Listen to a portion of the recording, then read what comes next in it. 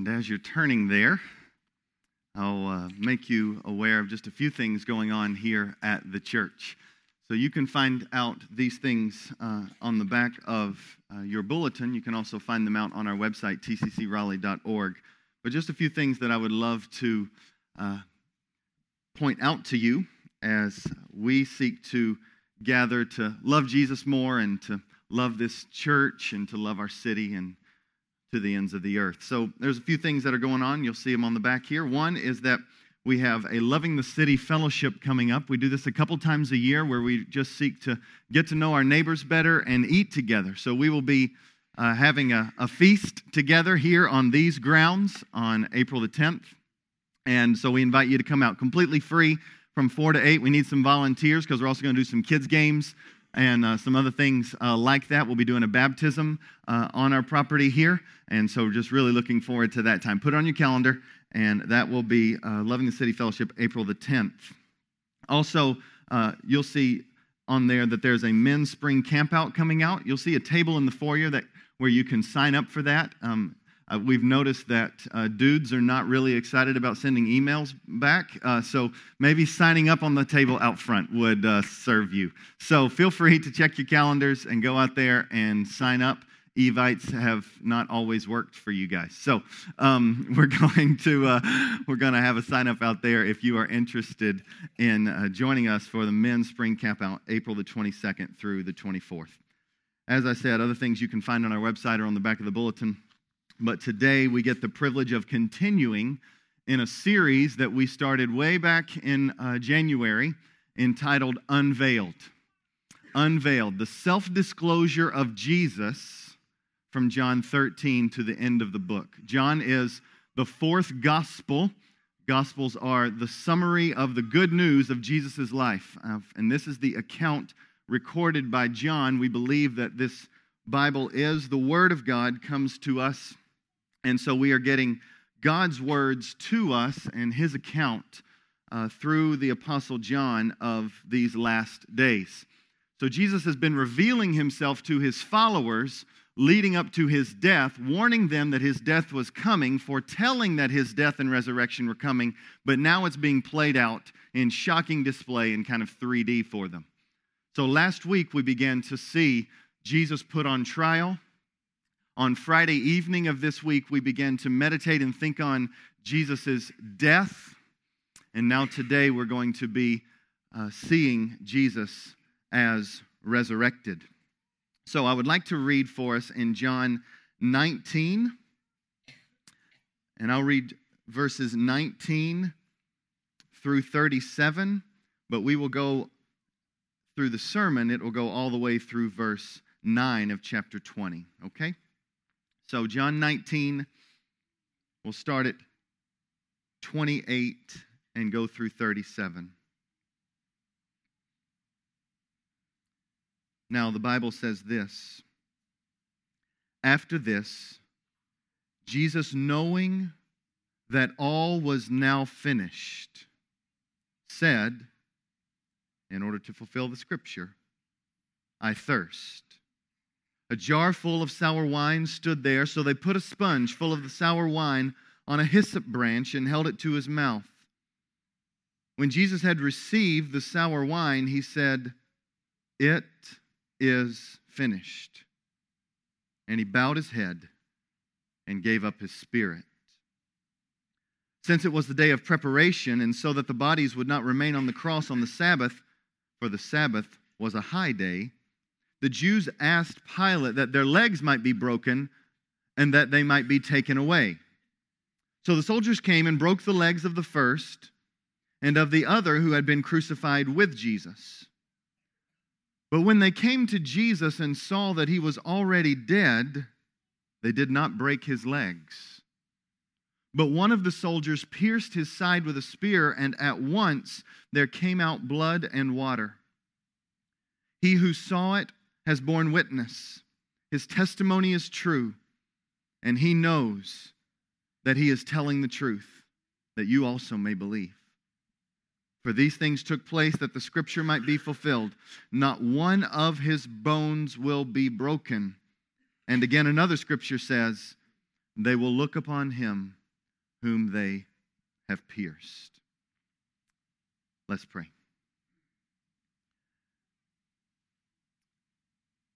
Father in heaven, we ask that in these moments that your word would come alive to us. We ask that your Holy Spirit would move, because these aren't just normal words. These are alive words. And we ask that you would move in such a way that we have more than good feelings, but that something unique is stirred in our hearts to cause us to love Jesus more. And so, God, give us eyes to see. Give us ears to hear. Give us hearts that aren't hard. Give us minds that aren't confused but are engaged. And would you do a great work of hope in our hearts? We pray this in Christ's name. Amen. Okay, so why do we have the concept of rooting for the underdog? I hear it all the time. I do it myself. When the odds are stacked against someone, unless it's my team, and then I really don't care about other teams. But why is it that there is this kind of propulsion forward to root for that underdog team? To see someone succeed.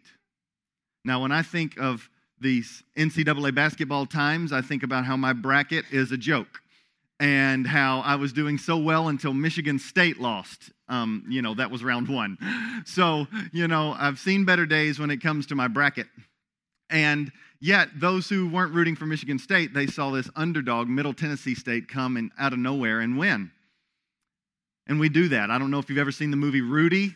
It's an old school movie. I'm kind of dating myself here, but Rudy is the classic underdog story. The guy who doesn't have the talent but loves the team, shows up on the team, and by the end, he's shown to get into the game and to have this amazing play. So this is Rudy, and we root for the underdog.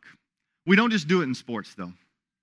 We love it when the person who has failed multiple times all of a sudden succeeds.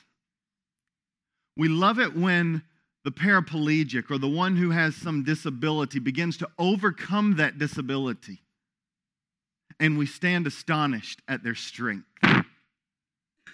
We love it when someone diagnosed with cancer fights that battle and they find themselves in remission and their bodies are moving forward. We love these stories. Why? I would argue that it's more than just showing the power of man that we love. It's more than just showing the power of medicine. It's that there's an underlying craving hardwired in the human heart that I need hope that trial can be overcome. I need hope that out of my deficiency, all is not lost. I need hope that out of my pain, all is not throwaway. And when it comes to the major crisis of life, and that is death, I need hope that there's something beyond the grave. I need hope. And in the few minutes that we have today, the author of this book, John, the God of the universe through him, wants to communicate. The resurrection screams to us all, there is hope. There is hope. And so what we want to see here is three things that make it crystal clear as to why the resurrection is important. Why is the resurrection important? How does it give us hope? And these are the three things. Number one, we can have hope because the resurrection tells us that God keeps his word. God keeps his word. God's not a liar. He keeps his word. Number two, the resurrection is important because it tells us that Jesus is confirmed as our only hope. The resurrection kind of puts a stamp on Jesus that says, It is through him where hope is found. And then the last one is, the resurrection is important because it shows that out of death comes life. Out of death comes life. So let's just look at the Bible, let it kind of guide us through, but let's look at this first idea, that the resurrection is important because it shows us that God keeps his word. God keeps his word. Now, the passage that I just read for you is leading up to what we are talking about today as the resurrection. But what we want to see are several things that kind of stand out to us in this passage. It is an account given by John, but also I want to make sure that this is said on the front end. This is an account testified by many eyewitnesses. And these accounts, namely the Bible, the scriptures we have, they are given to us while those eyewitnesses are still alive. If you're going to make up a story, you don't want to do it while the people who could discredit your story are still sticking around. You want to make sure that story kind of can be hidden or kind of go so that it cannot be discredited. Well, these words that we have, arguing these are God's words, these words come to us not just as John's good ideas. They come to us with witnesses all around that could say, liar. And yet, not only do they not say liar, but they say, I believe this and I'm giving my life for this Christ. Many of them died for this message that we are looking at today. And so, as we read it, we want to try to process what Jesus says about this word and what this word says about itself. Namely, this is God's word, and every word of God's proves true. So as we read it now, we see this. Even Jesus' death was seeking to confirm this fact. Verse 28, after Jesus knowing that all was now finished, and we'll talk about this finished word as it comes up again, I want to just point out this next phrase. Was finished, he said, to fulfill the scripture, I thirst. And then what you begin to hear, several verses that I read, you hear that phrase over and again, right? You see it in verse 28, to fulfill the scripture. You see it later on in verses 36. For these things took place that the scripture might be fulfilled. Not one of his bones were broken. And another scripture says, they will look upon him who was pierced. So, in order for the scriptures to be fulfilled, several things had to happen. Actually, over 60 things had to happen in one man in order for the scriptures to be fulfilled. The first here was found in verse 24. In this account, it says, so they said to another, let us not tear the tunic, but cast lots for it to see whose it shall be. This was to fulfill the scripture. So he had outer garments, those were taken off, and those were kind of divided among them. But this one garment was one solid piece. It was a tunic. And so rather than ripping it apart and dividing it among people for the fabric itself, they said, let's keep this as a whole and we'll cast lots. What is remarkable is these soldiers who are thinking they are mocking Jesus, they are ignorantly fulfilling God's plan. They're doing what God had said hundreds, if not thousands of years before would happen, and they're carrying it out. God's word is being fulfilled. Then when he says, I thirst, it says that he will be given sour wine to drink. The coming Messiah will be given this sour wine to drink in Psalm 69. And so, in order to fulfill Scripture, he says, I thirst. Now then, what's remarkable, you might be able to say, well, he can kind of manipulate the circumstances while he's still alive. What's remarkable is Scripture continues to be fulfilled even after he's dead. So we see that after he has died, they go through to break the legs of the other people who were being killed in order that asphyxiation would happen. And he would they would die that way, and that they would die quicker. But what happened is Jesus had already died, so no bones were broken, fulfilling another scripture. And then they take and they pierce his side, fulfilling yet another scripture while Jesus was dead. How do you get someone to do these very things after you've died? If they were not fulfilled, he would not be the Messiah. Our faith would be a sham. God's word would not be true. We would have very little to put our hope in. Maybe only ourselves. But what is remarkable is even Jesus' enemies are unknowingly participating in God's plan of redemption. From the trial to the betrayal to the crucifixion, the banner over all of this is remarkably clear. God is in control. As Pastor Travis said last week, he rules rebellions. He supervises surprises. Our God is in control. And he can be trusted. This is the major point that John wants to get across, is that God is on his throne, his word is true, and he can be trusted. And this is why he says in verse 35, if you still have your Bibles open, I encourage you to keep that because we'll be reading some other verses. But look at verse 35. It says, he who saw it has borne witness. Who's he speaking of? John's speaking of himself. That I saw this with my own eyes. And I bear witness that Jesus' testimony is true. My testimony is true. I know I'm telling the truth. And why is he telling the truth? Why is he communicating this? He says right here, I'm communicating this so that you also may believe.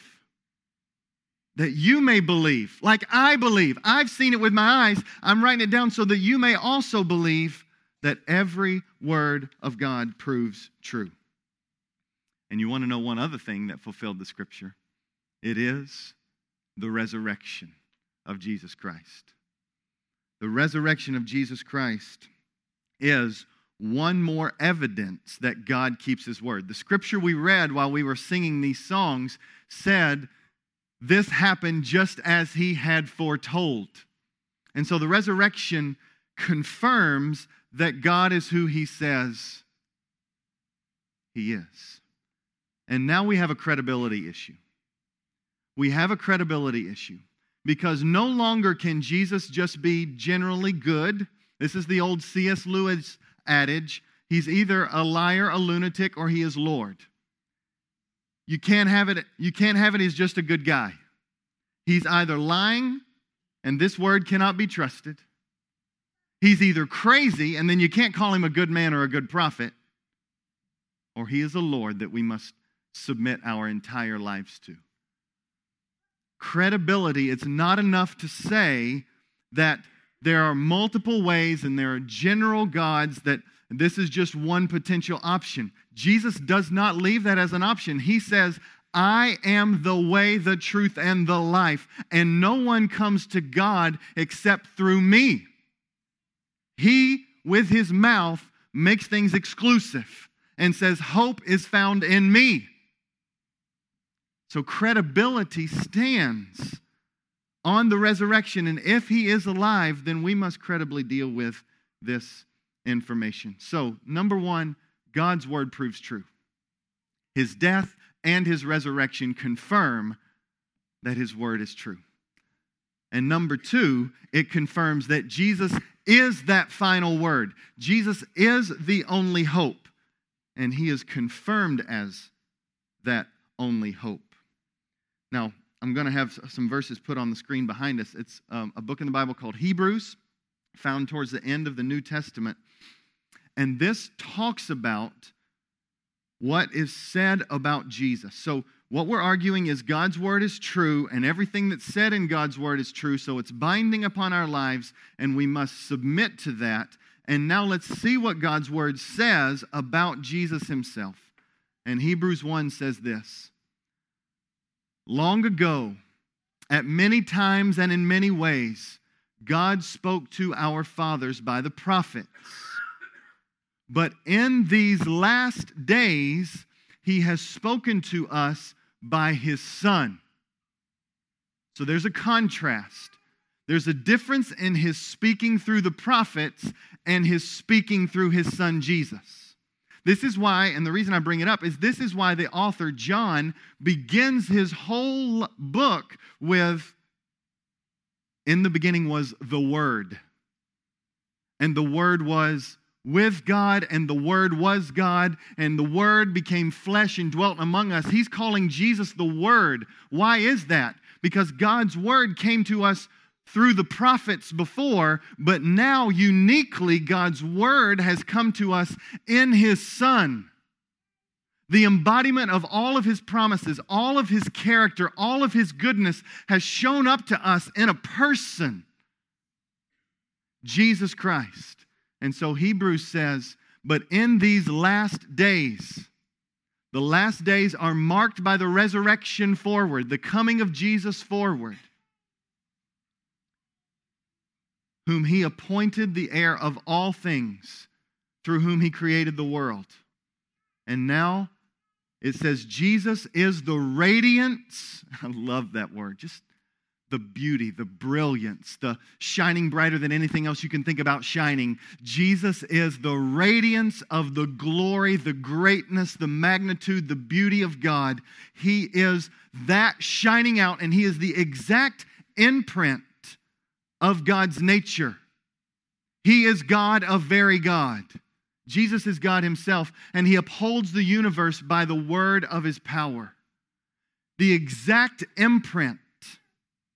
It means that Jesus is the perfect embodiment of His character. That's another way to talk about that word, exact representation or exact imprint. Jesus is that character, that exact expression of God Himself. You know what that means? If Jesus is character and not just a force, if Jesus is a person, and He is the exact kind of personage that comes to relate to us, that's what it means. He's a person that wants a relationship with you and I. I was listening to a sermon this week by Tim Keller, and Tim Keller did an amazing job of talking about what is necessary in a relationship. I remember when I first got married, I had very different dreams of what marriage would be. When I got married, I thought, first of all, those things that kind of bother me a little bit about my wife, I'll be able to fix those. And that the problems she has with me, eventually she'll see that, they're not that bad. And that anything that we might disagree about before marriage, it's not that big of a deal. It won't grow bigger. Once we can be together in the same home, it's just going to be ironed out. And the first year of marriage was a train wreck. It was horrible in so many ways because it was hard. It was hard. What in the world was I thinking to jump into a relationship where somebody would not always agree with me? Oh, wait. That's relationship in general. Tim Keller was talking about a movie where someone was just as frustrated about their relationships as I was with mine initially. And so they tried to solve it by putting computer chips in their spouse. And so now, woman, you just do what I tell you. And so they had this computer chip, and all of a sudden, they're just cleaning, agreeing, doing what was told. What do they have? They have a robot, but they don't have a relationship. A relationship is not where someone does everything that you tell them to do. That's not a relationship. You're a dictator. A relationship is when someone crosses your will and you're better for it. You learn to be patient. You learn how to not insist on your own way. You begin to see that you're a little fragile of soul and you're not always right. You begin to see somebody else has some really good ideas. You begin to relate to one another. And the Word of God says that Jesus Christ is not just any word. There were words of God given to the prophets beforehand, but now the Son of God is the final word given to us.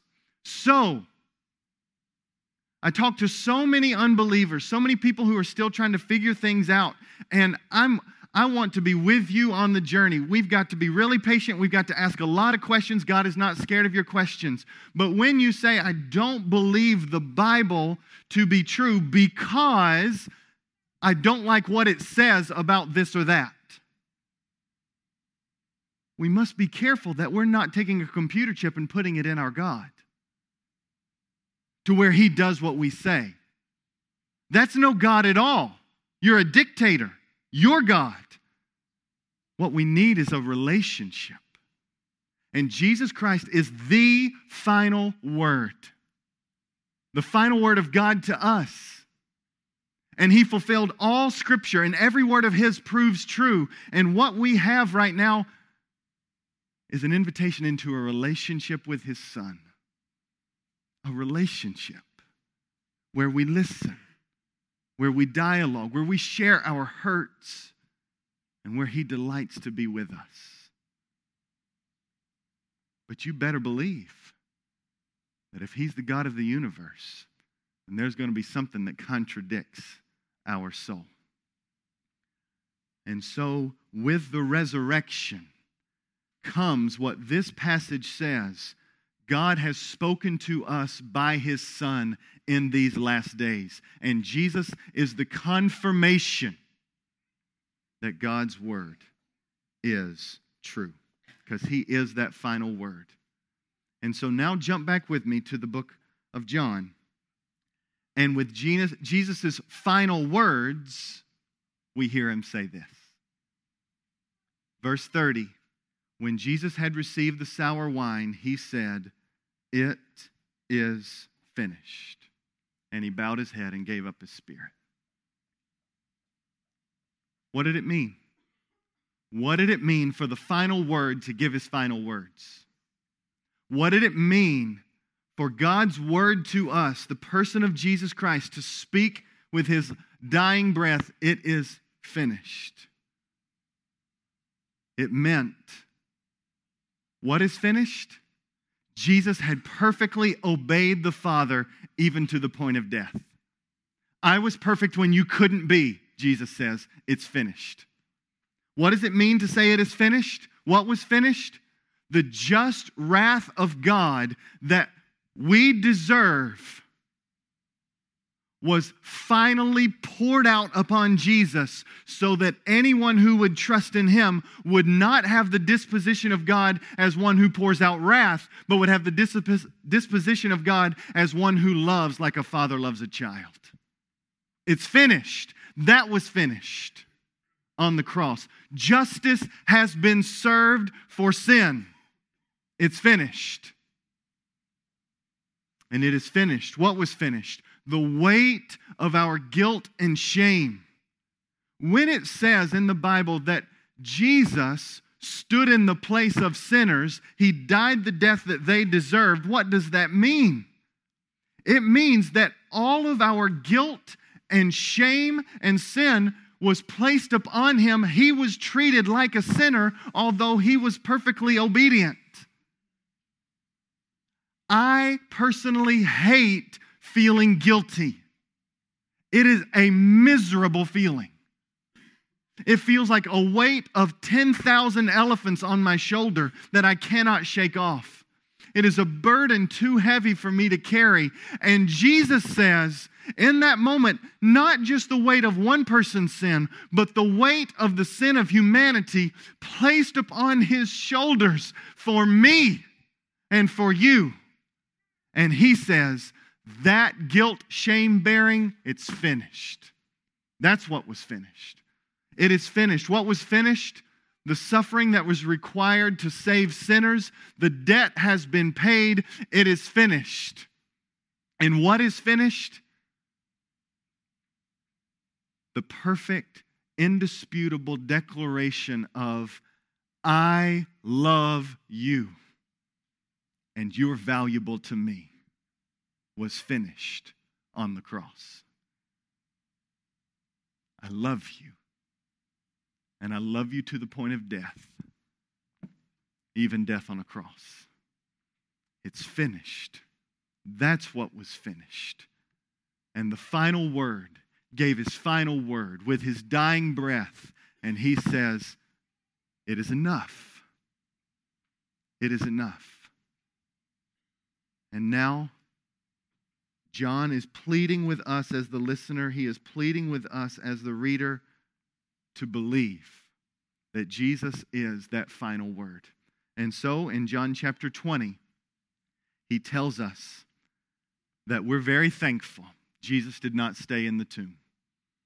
We're very thankful he didn't stay in the tomb. Look at chapter 20. Now on the first day of the week, Mary Magdalene came to the tomb early. And while it was still dark, and saw that the stone had been taken away from the tomb. Now what John doesn't include here is the background, how the stone was rolled away. It says in Matthew, earthquake comes, stone rolls away, and the angel sits down. It's like, done. It's moved. And so now Mary, when she had saw that, verse 2, she ran and went to Simon Peter and the other disciples. And it says, the one whom Jesus loved. That's how John talked about himself without saying, hey, me.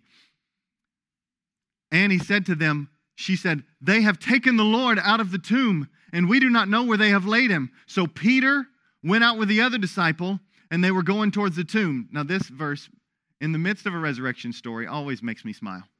Both of them were running together, but the other disciple outran Peter. It's like John saying, just saying, I'm quicker, okay? Just saying, I got there first, okay? And Peter and John reached the tomb, and then stooping to look in, John saw the linen cloths lying there, but he did not go in. Then Peter came, following him, and went into the tomb. And he saw the linen cloths there, and the face cloth which had been on Jesus' head, not lying with the linen cloths, but folded up in a place by itself. How does a linen cloth get folded up behind a sealed tomb? Then the other disciple who reached the tomb first also went in, and he saw and he believed. You see the connection? I saw it with my eyes. I want you to believe, because when I walked into the tomb, I believed. In verse 9, for as yet they did not understand the scripture that he must rise again. They understood Jesus' words now. I believe that Jesus is the Messiah, that he died and rose again, but they still needed to be told, which will happen when Jesus rises from the dead and he walks with them for several days, that all of the Old Testament was pointing to Jesus. And those last words are crucial. That the scripture said he must rise from the dead. What does the resurrection communicate to us? It communicates to us that God keeps his word. It communicates to us that through Jesus alone is the only hope for humanity. It confirms it. He is the final word.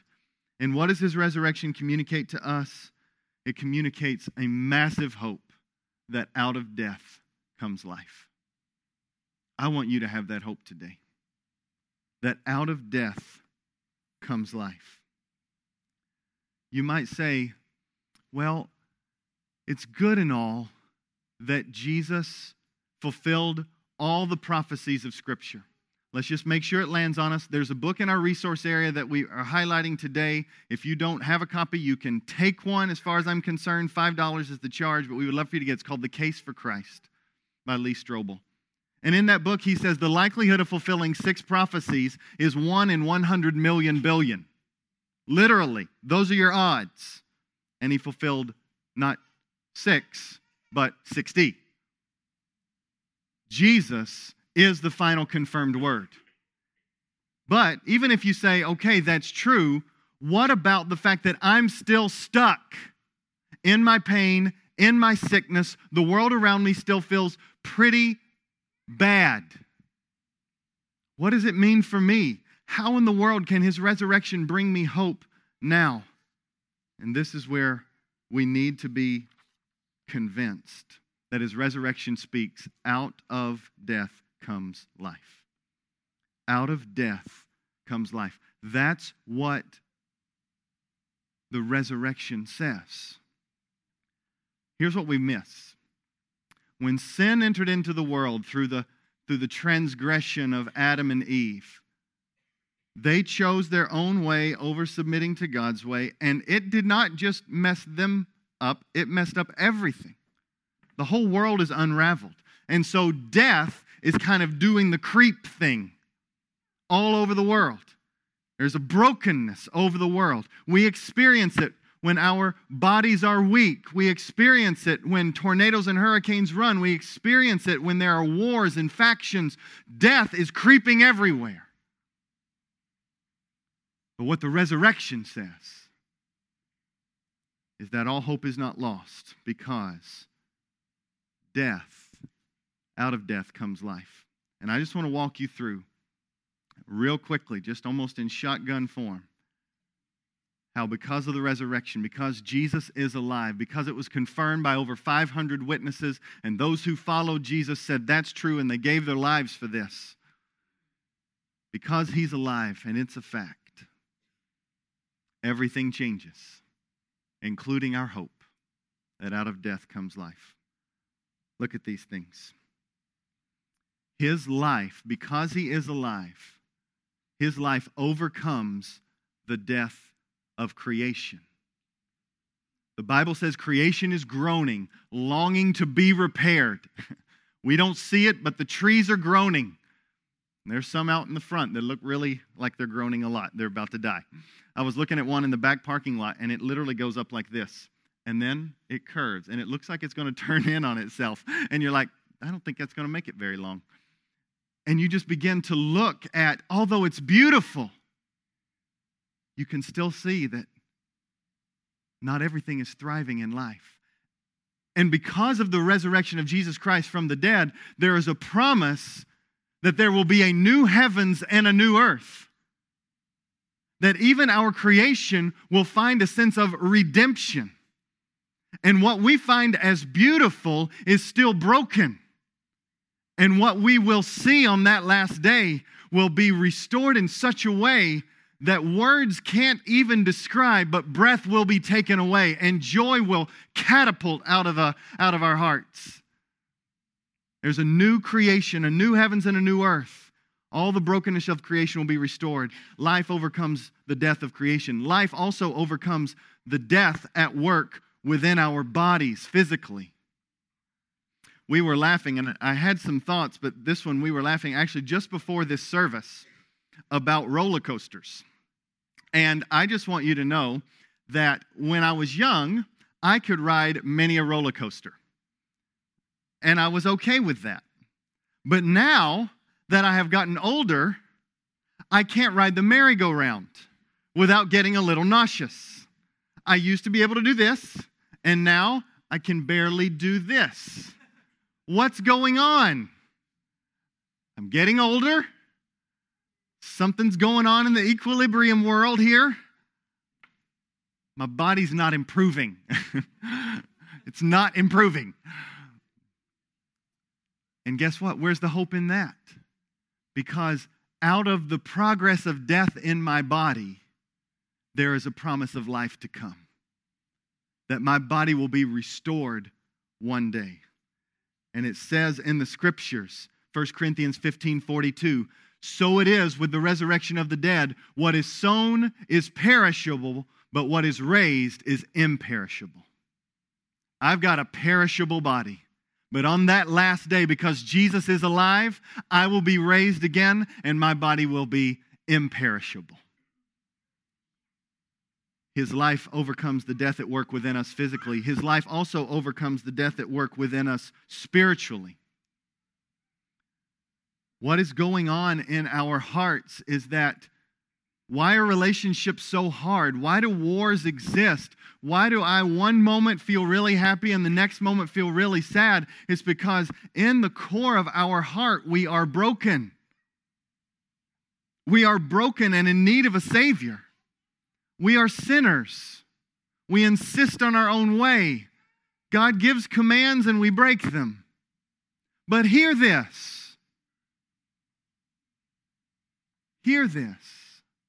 Don't let me talking about sin make your ears go and shut off. Because that's why the resurrection is important. Listen to this verse. Blessed be the God and Father of our Lord Jesus Christ, 1 Peter 1:3. According to His great mercy, He has caused us to be born again to a living hope, say it with me, through the resurrection of Jesus Christ from the dead. You don't have to be hopeless. You don't have to say, woe is me, and you don't have to pretend that you're not bad. I'm bad, you're bad. Jesus is good. He redeems that. And through Him, we have not just a future hope, but a right now living hope that He is growing us and changing us, and He will never leave us. There's hope. You don't see cancer solved by saying it doesn't exist. You say it exists and you get treatment. The treatment is the final word of Jesus Christ.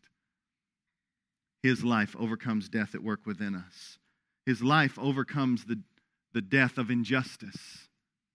Have you ever been treated wrongly? Have you ever been betrayed?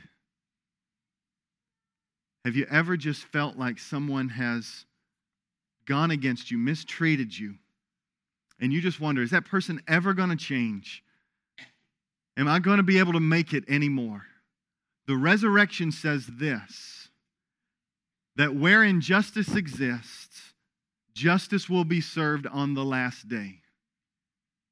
But for you, He promises that because He's overcome the grave, you can have hope, even when being mistreated, that our God has not left you, and that He will never give you more than you can handle.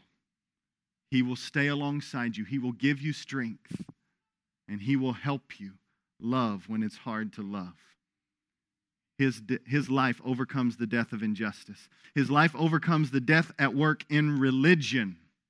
And what I mean by that is religion is not the way to solve the needs of the human heart. A relationship with Jesus is that need. And as we have already talked about, I want to say again, there is only one way to God and peace in Him. It is Jesus Christ. That's what Romans 1:4 says. And Jesus was declared to be the Son of God in power according to the Spirit of holiness by His resurrection from the dead. You get that? By the resurrection from the dead, Jesus is the Son of God in power. Every word of His proves true. There is only one way to God the Father. And also His life overcame the death at work through legalism. Legalism is this idea that I must do better in order to get God to approve of me. It crushes so many souls. That's actually what many people think religion is. It is the doing of good deeds in order that you might appease some type of external force or some type of external God. And that is totally in opposition to the Bible. The cross and the resurrection scream, not first, do for me, but look at what I have done for you when you could not do. The resurrection screams there is hope, not in your doing, but in God's doing for you. So that's why John says over and over, when I saw Him, I believed. And I tell you these words so that you may believe. Death is overcome in your soul, and legalism is put away because you are now convinced that I am not saved by me doing things for God. I am saved by faith alone in Him. That's where the relationship begins. And so legalism is crushed, and faith is ignited. And finally, life overcomes death. Life overcomes death, and out of death comes life. One day we will all die. There's just no way around it. The Bible says, for the wages of sin is death. That's why everybody dies. But the gift of God is eternal life through Jesus Christ, our Lord. This is why Paul is so passionate in the book of Philippians, and I've got the verses should be behind you here, when he says this: if that's the case, if Jesus Christ lived the perfect life that I couldn't live, he died the death that I deserved, and he's now alive, then it changes everything for me. And he says, this is my main ambition, that I may know him. Hear the relationship? That I may know him and the power of his resurrection, and may share in his sufferings, becoming like him in his death. That means dying to sin and living for him, that by any means possible I may attain the resurrection of the dead. His hope was not ultimately in this world. It was on that last day when he would see Jesus and all wrongs would be made right. His body would be made whole. All injustice would be put away. And the joys of being in the presence of the living God, and you being able to say, it was worth it all. It was worth it all. Because you will stand there unashamed, because all of God's words have proved true. So do you hear? Out of death comes life. I just want you to be able to look at every aspect of your life and say, although this pain is hard, although there is death around me, although there is sadness in my soul, the resurrection says, I will not be left alone. And there is life coming out of my trial. There is life coming out of my trial. So when injustice runs over your life, yet through it you're made stronger in your faith, and you're given some shocking sense of ability to forgive the one who's done something against you, and it stands in contrast to the bitterness in the world, all of a sudden you're seeing life come out of death. It's when the death of a man in our neighborhood happens, and he was shot and killed. What does it do? It brings an awareness of people wanting justice. It brings churches together to pray more. It brings the attention of people to what it looks like to try to be an advocate for the poor. All of a sudden, life is beginning to spring out of death. His death was not in vain. It's when sickness comes to our body, and yet out of that weakness, you begin to appreciate previous strength that you had taken for granted in the past. And when believers begin to say, although my body is wasting away, I still trust in you, you are beginning to show that life is springing forth out of death. It's when surprises show you that you're not in control anymore. You've been there? And when your sufficiency gets shaky, and you begin to look outside of yourself for help, and where you begin to believe that Jesus must fill in the gap, and that you begin to trust that his words are true and he is still faithful, all of a sudden life is coming out of death. And out of a wretched story of abuse or betrayal, he promises that your story is not throwaway. Your story is actually part of his grand narrative of redemption and restoration, and he can redeem you and redeem your pain, and he will use your story as a means of help in someone else's story, that life might spring forth out of death. The resurrection communicates that when it's our last day, and this life comes to an end, it'll be on that day when people's opinion don't seem that important anymore. And our image will seem to be a little silly. And our favorite sports teams will not be the first thing on our minds. And those things that make us bitter will become strangely secondary because we are looking at what is next. And when on that last day you say, Christ Jesus is my Lord, and I love him. Out of death comes life. You'll breathe your last. And for anyone who trusts in Christ, you'll be ushered into an eternity with him that is better than anything you could imagine. Out of death comes life, friends. The resurrection screams it, and that is why our faith hangs on it. Christ is alive, and he is our hope. Let's pray. Father, you are the final word. You are good in everything that you do. And I just pray, I pray that there would be this strange, powerful sense of hope that comes over our souls in these moments. Why is the resurrection of Jesus Christ from the dead important? Because it verifies and stamps that your word is true to us. Although we don't understand everything, although we don't get everything, although we have doubts at times, your word is true. And you are a shield to those who take refuge in you. So, Father, may we take you at your word and believe you today. Would you make faith spring forth? Father, we're thankful for the resurrection because it confirms that Jesus is the Son of God. He is who he said he is. He is the final word, and with his final word, he brought redemption to humanity. We say thank you that the resurrection proves Christ is our only hope. And right now, as we spend some time of reflection, we want to reflect upon those spaces of our soul where we just feel hopeless. And we want to ask you, even if it's maybe the first prayer of faith we've prayed in years, that we would just ask you in this moment, would you bring life out of death in my heart? May there be no corner where I push aside and try to handle it on my own. And Father, would you come right now, I pray, and would you bring life to us all? Faith, hope, eyes to see in the midst of trial, and a confidence that one day you will get your people to the end. So, Father, I don't even pretend to know what you're doing, but I do know that you're doing something.